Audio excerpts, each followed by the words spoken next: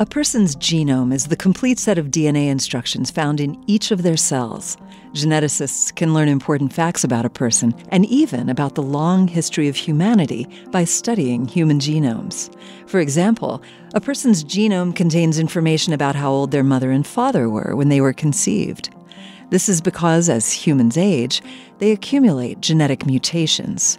The number and type of these mutations that a parent passes on to an offspring depend on the parent's age when the child was conceived.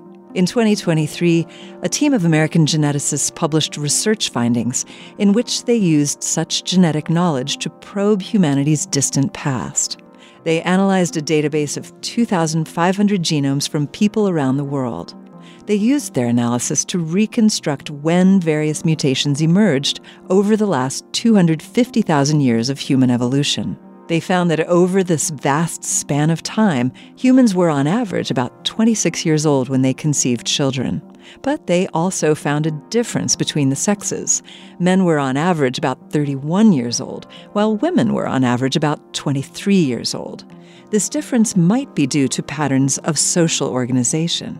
In patriarchal societies, for example, men, unlike women, need to accumulate status before they can become fathers. But the researchers also found much variability across human groups from different parts of the world.